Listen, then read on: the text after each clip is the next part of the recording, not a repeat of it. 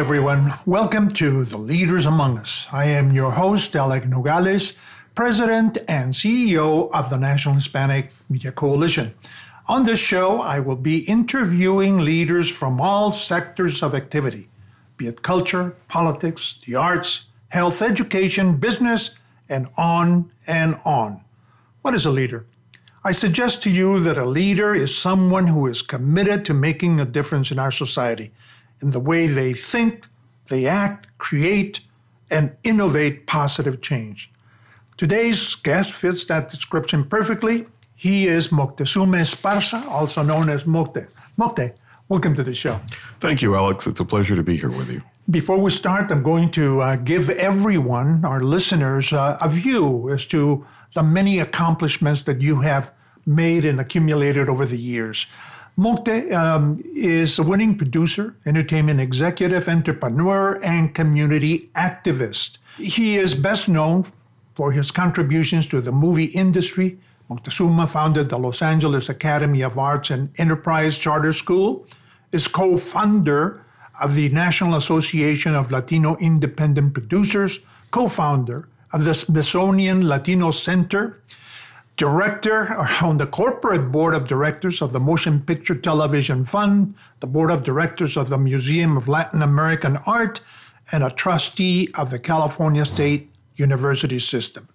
He was appointed to the Los Angeles Homeless Services Authority and appointed by U.S. Senator Majority Leader at that time, Harry Reid, to the Planning Commission of the National Museum of the American Latino. He is best known for his films, and I'm sure that most of you, or many of you, I hope, have seen them. Walkout, which chronicled the Chicano uprising in East Los Angeles in 1968.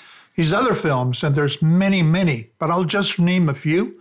Price of Glory, introducing Dorothy Dandridge, Selena, one of my favorites, The Disappearance of Garcia Lorca, and the Milagro Beanfield War. Mocte, how did you accomplish all of this within the short years that you have been in this planet? Well, my father certainly has been a huge presence in my life. He passed away back in 1981, and he was 81 at the time. He was born in 1900. He came to the United States when he was 18 and worked the railroads from El Paso up to Utah, and then came back down to Los Angeles, and he settled here. And his entire life, he was an astonishing presence to me in that he worked. And I've come to understand that Mexicanos of his generation and Mexicanos who come here today, tomorrow, one of our qualities among many is that we work. So he worked 12 hours a day, 6 days a week, his entire life, and did not retire until he was 69 in terms of working full-time, and then he continued working part-time as a chef, as a cook.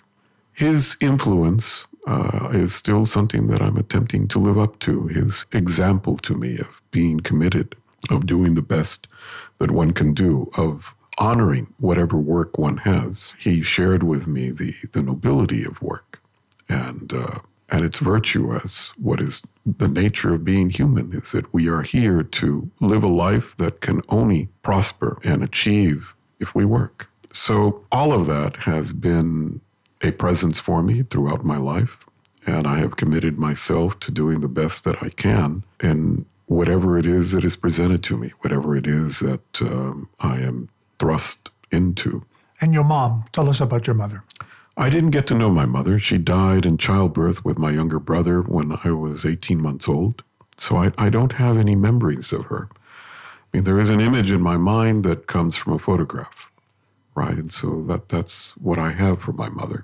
My brother suffered brain damage at birth, and so I didn't really have him actively in my life. And he passed away in his 50s. Never having been able to learn to speak. So I was raised by my aunt, who came straight from a rancho. My father asked her to come up and take care of me and my younger brother. And so I did have her to thank for nurturing me and to giving me a home that I could come home to. So I'm appreciative for my aunt's presence in my life. You were raised in East Los Angeles.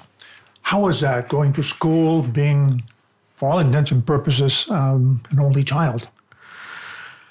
The neighborhood I grew up in, which is in Boyle Heights, near the General Hospital, just a block away from Ramona Gardens, which I remember as Big Hazard, it was completely a Mexicano neighborhood. The 2 or 3 blocks surrounding my home, everyone spoke Spanish. And everyone, had a very clear sense of who they were and of neighborhood. And, it was a really idyllic and terrifying childhood, right? Because I didn't know when I was going to get my ass kicked, right, for growing up in Big Hazard and walking into the wrong block.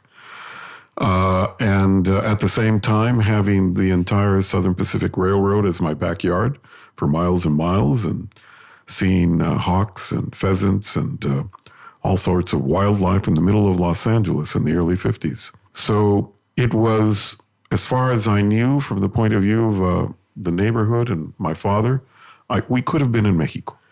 And at the same time, as soon as I went to school, kindergarten, 5th grade, and I didn't speak English, I recognized in the terror of the fact that there was something different that I didn't understand, which I have come to appreciate since then, right? That we have a challenge as Mexican Americans.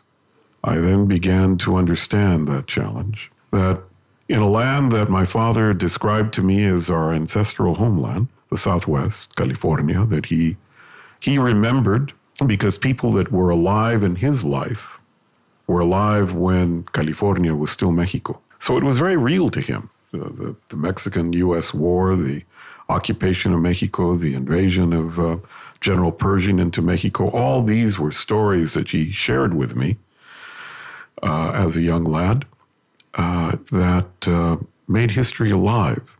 And that as I grew up, I began to appreciate the dilemma that we live in. You went to UCLA for your bachelor's and your master's.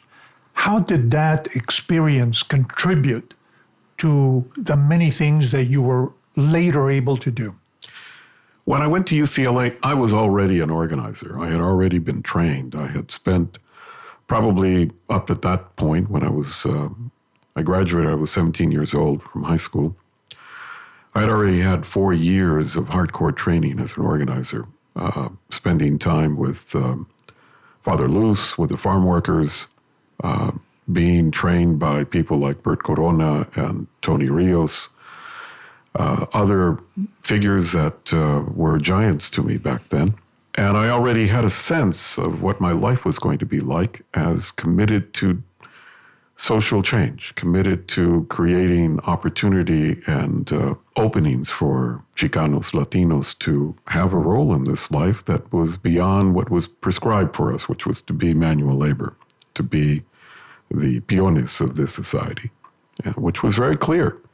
When I was growing up, there were almost no Latino professionals. Even policemen were very few and counted.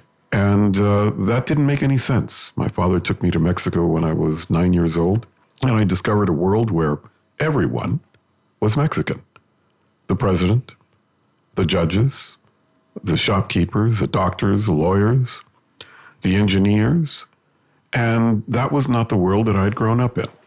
So seeing this contrast, seeing this world where Mexicans had the possibility of achieving anything, and coming from a community, Los Angeles, where we did not have that possibility, where we did not dare dream of having possibilities, where we were actually actively being channeled into a very, very narrow life possibility. The possibility of being servants, the possibility of being manual labor, the possibility of being secretaries, of cooks, of carpenters, of electricians at best. So that realization that my father made crystal clear and concrete for me by taking me to Mexico was one of the things that sharpened the contradictions of life in the United States for me. And how did you get into film, get interested in film and television, the arts? How did that happen?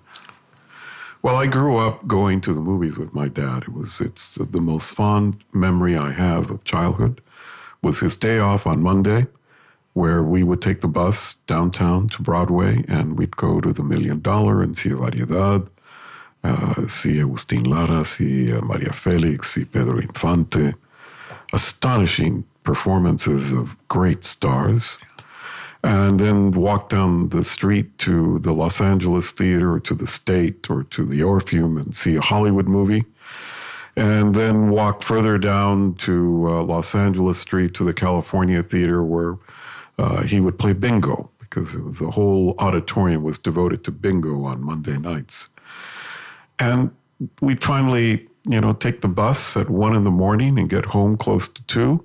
And I'd spend this amazing day with my dad every Monday. Of course, I didn't get to school the next day until about 10 o'clock, and the teachers finally got used to that. So those are where I saw and appreciated the power of cinema, how it could transport, how it could take you to a new reality, how you would lose consciousness of your own life and be in another life. What was the first film that you made as a producer? Well, it's a student film, right? So my first film was a Project Project 1. And I made a little short with 2 classmates, Mangas Coloradas and Francisco Martinez. They were both paratroopers. They were both professional boxers. And so on the campus of UCLA in the North Campus, there's a beautiful statue garden. And I had them just waltz through the lilies, so to speak, and confront each other before a statue and then go into blows.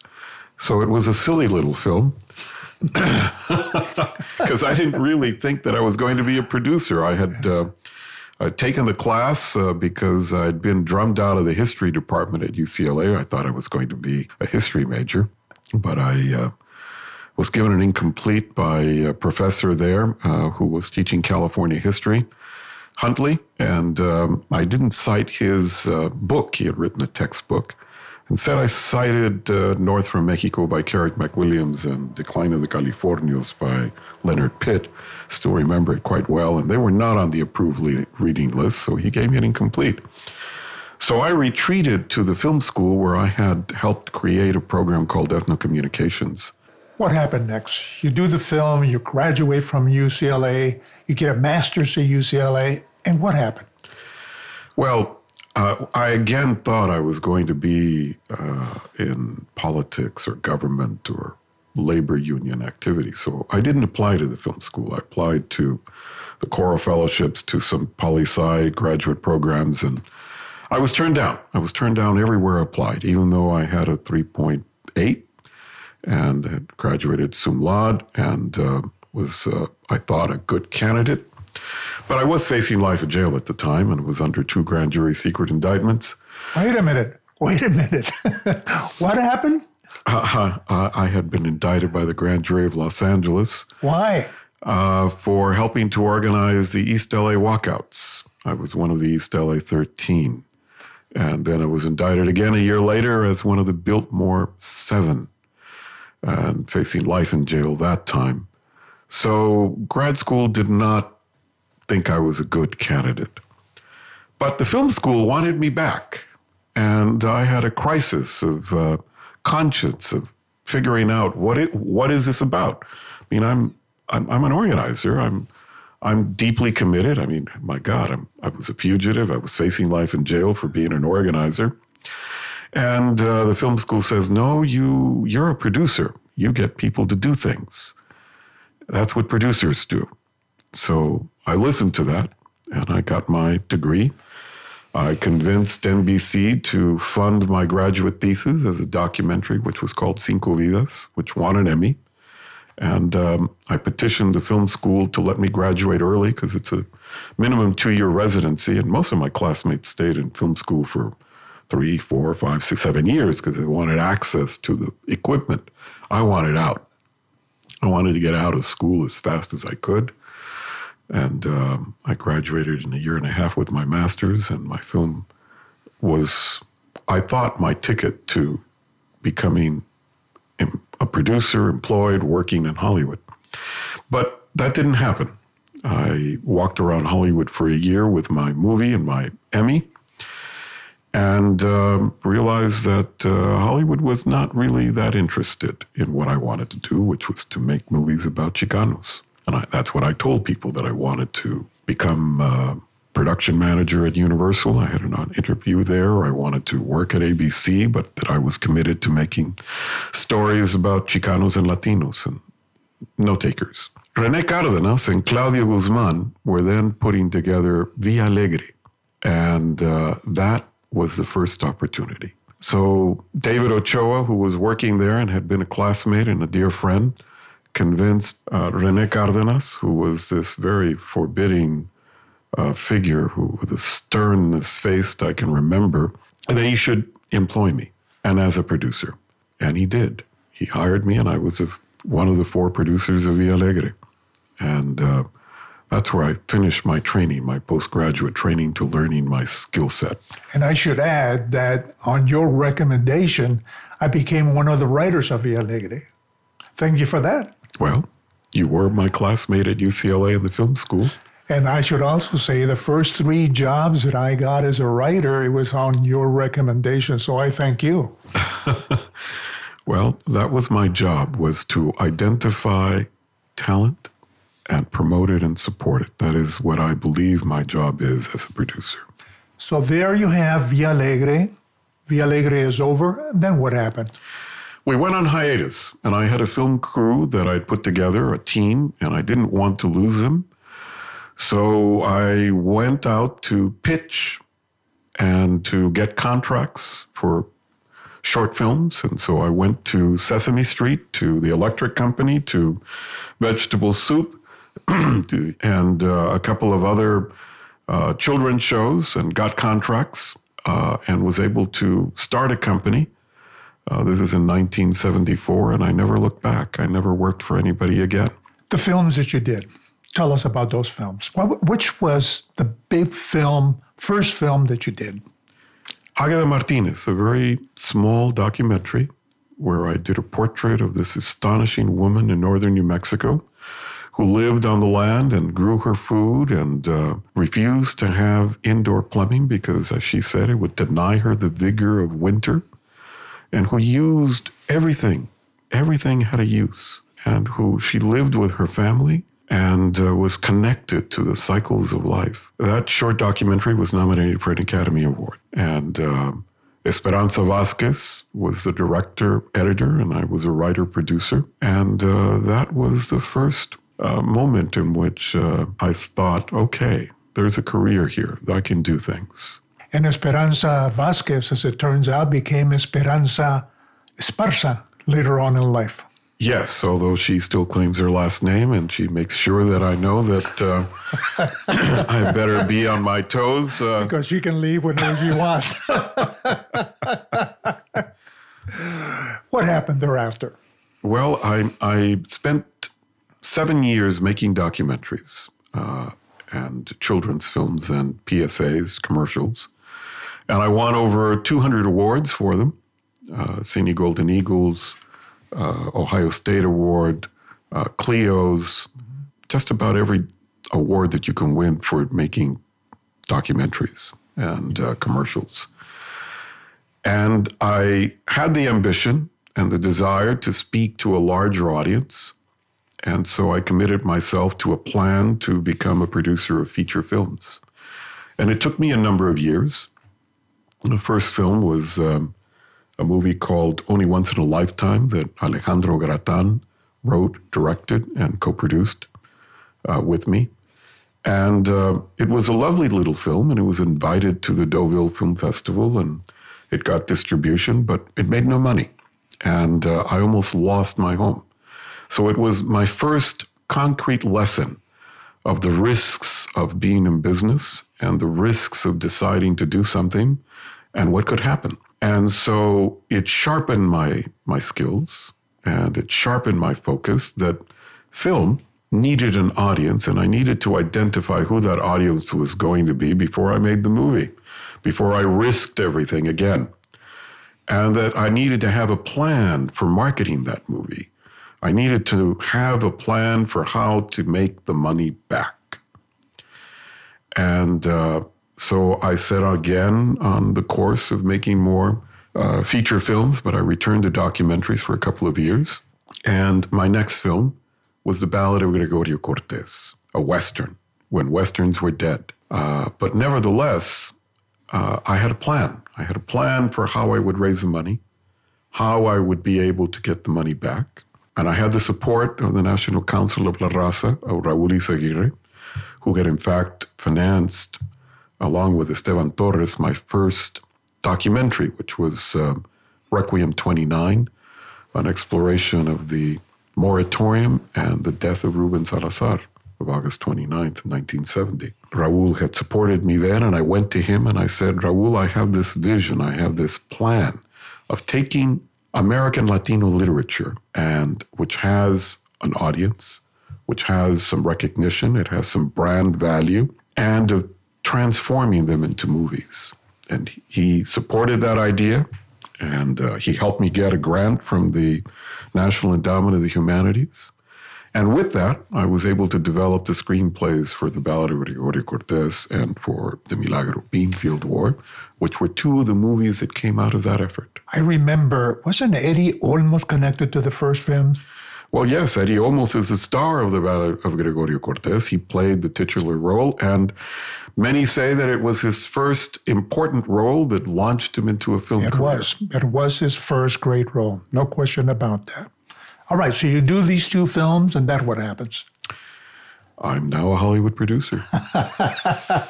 Tell us about Selena. Everyone loved that film. I've seen it about 3 or 4 times, and every time that I do, I marvel at the direction, the production, the artistry of the artists, of the actors. Tell us about that. Well, by that point, I had already produced a dozen feature films. I had already done Gettysburg. I had already done The Disappearance of Garcia Lorca. I had already done Teddy Roosevelt and the Rough Riders. And so I was already a credible producer with my partner, Robert Katz, with the company Esparza Katz Productions. My daughter, Tonantzin, had gone through a challenging teenage life. And I was working then at that time to figure out how, I could build a relationship with her.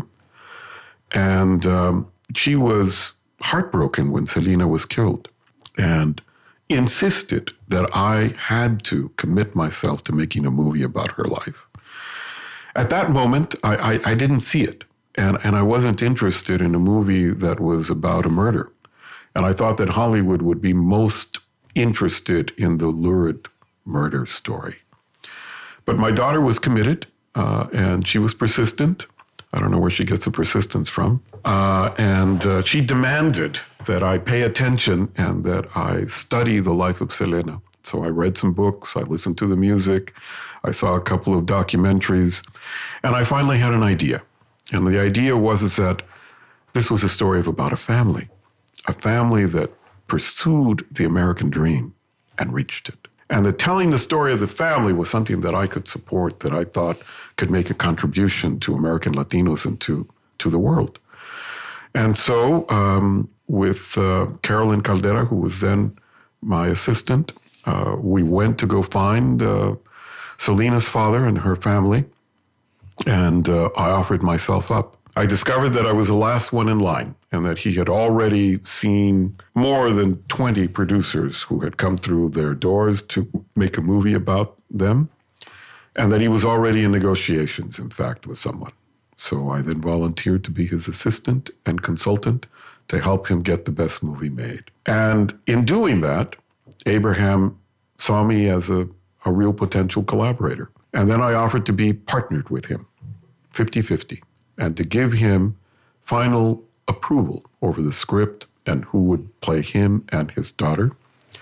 And that made the difference. And so he finally decided to allow me to work with him to have it happen.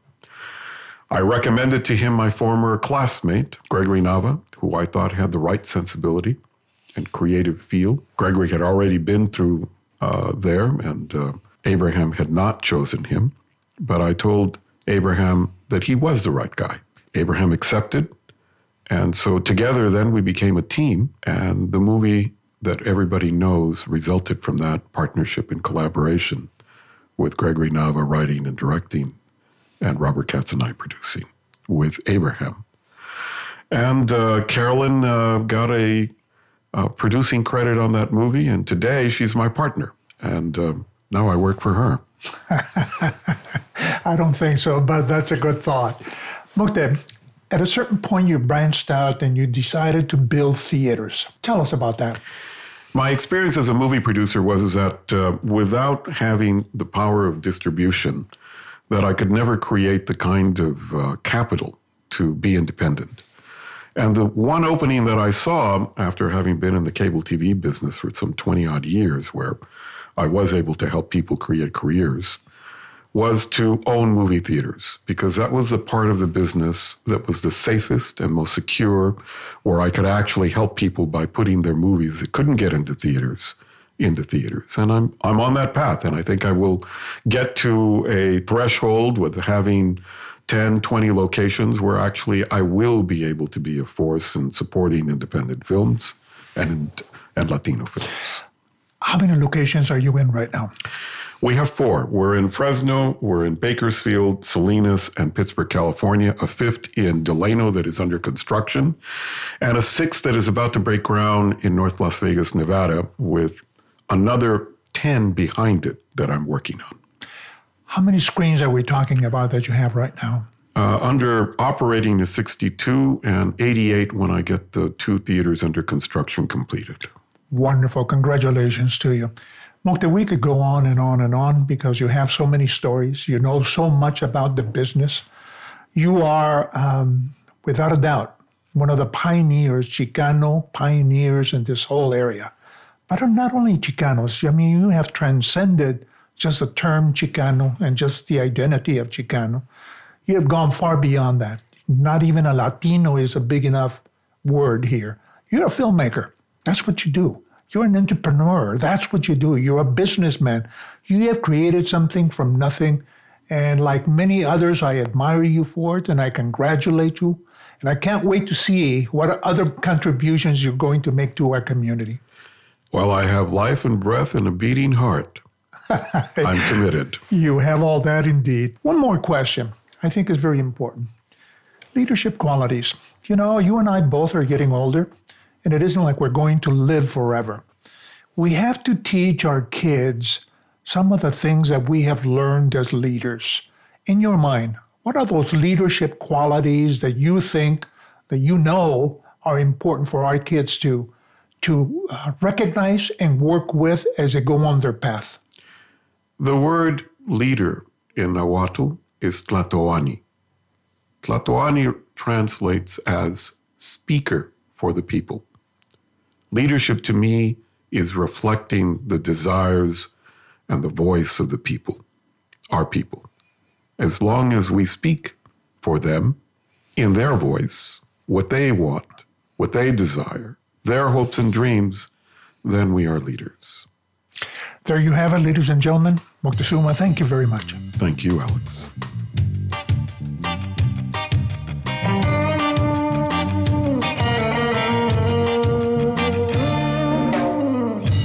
Cheap tequila in the taco shops, where the neighbors won't call the cops. Living for the good life, driving in the fast lane. Mariachi music and bikini tops, the guitar playing won't ever stop. Where the people party every night and day. The dusty road and the Corona will land. You only go for a hell of a time. The only problem is having a wait in line. You won't know where your time will go, but you won't regret the time you went to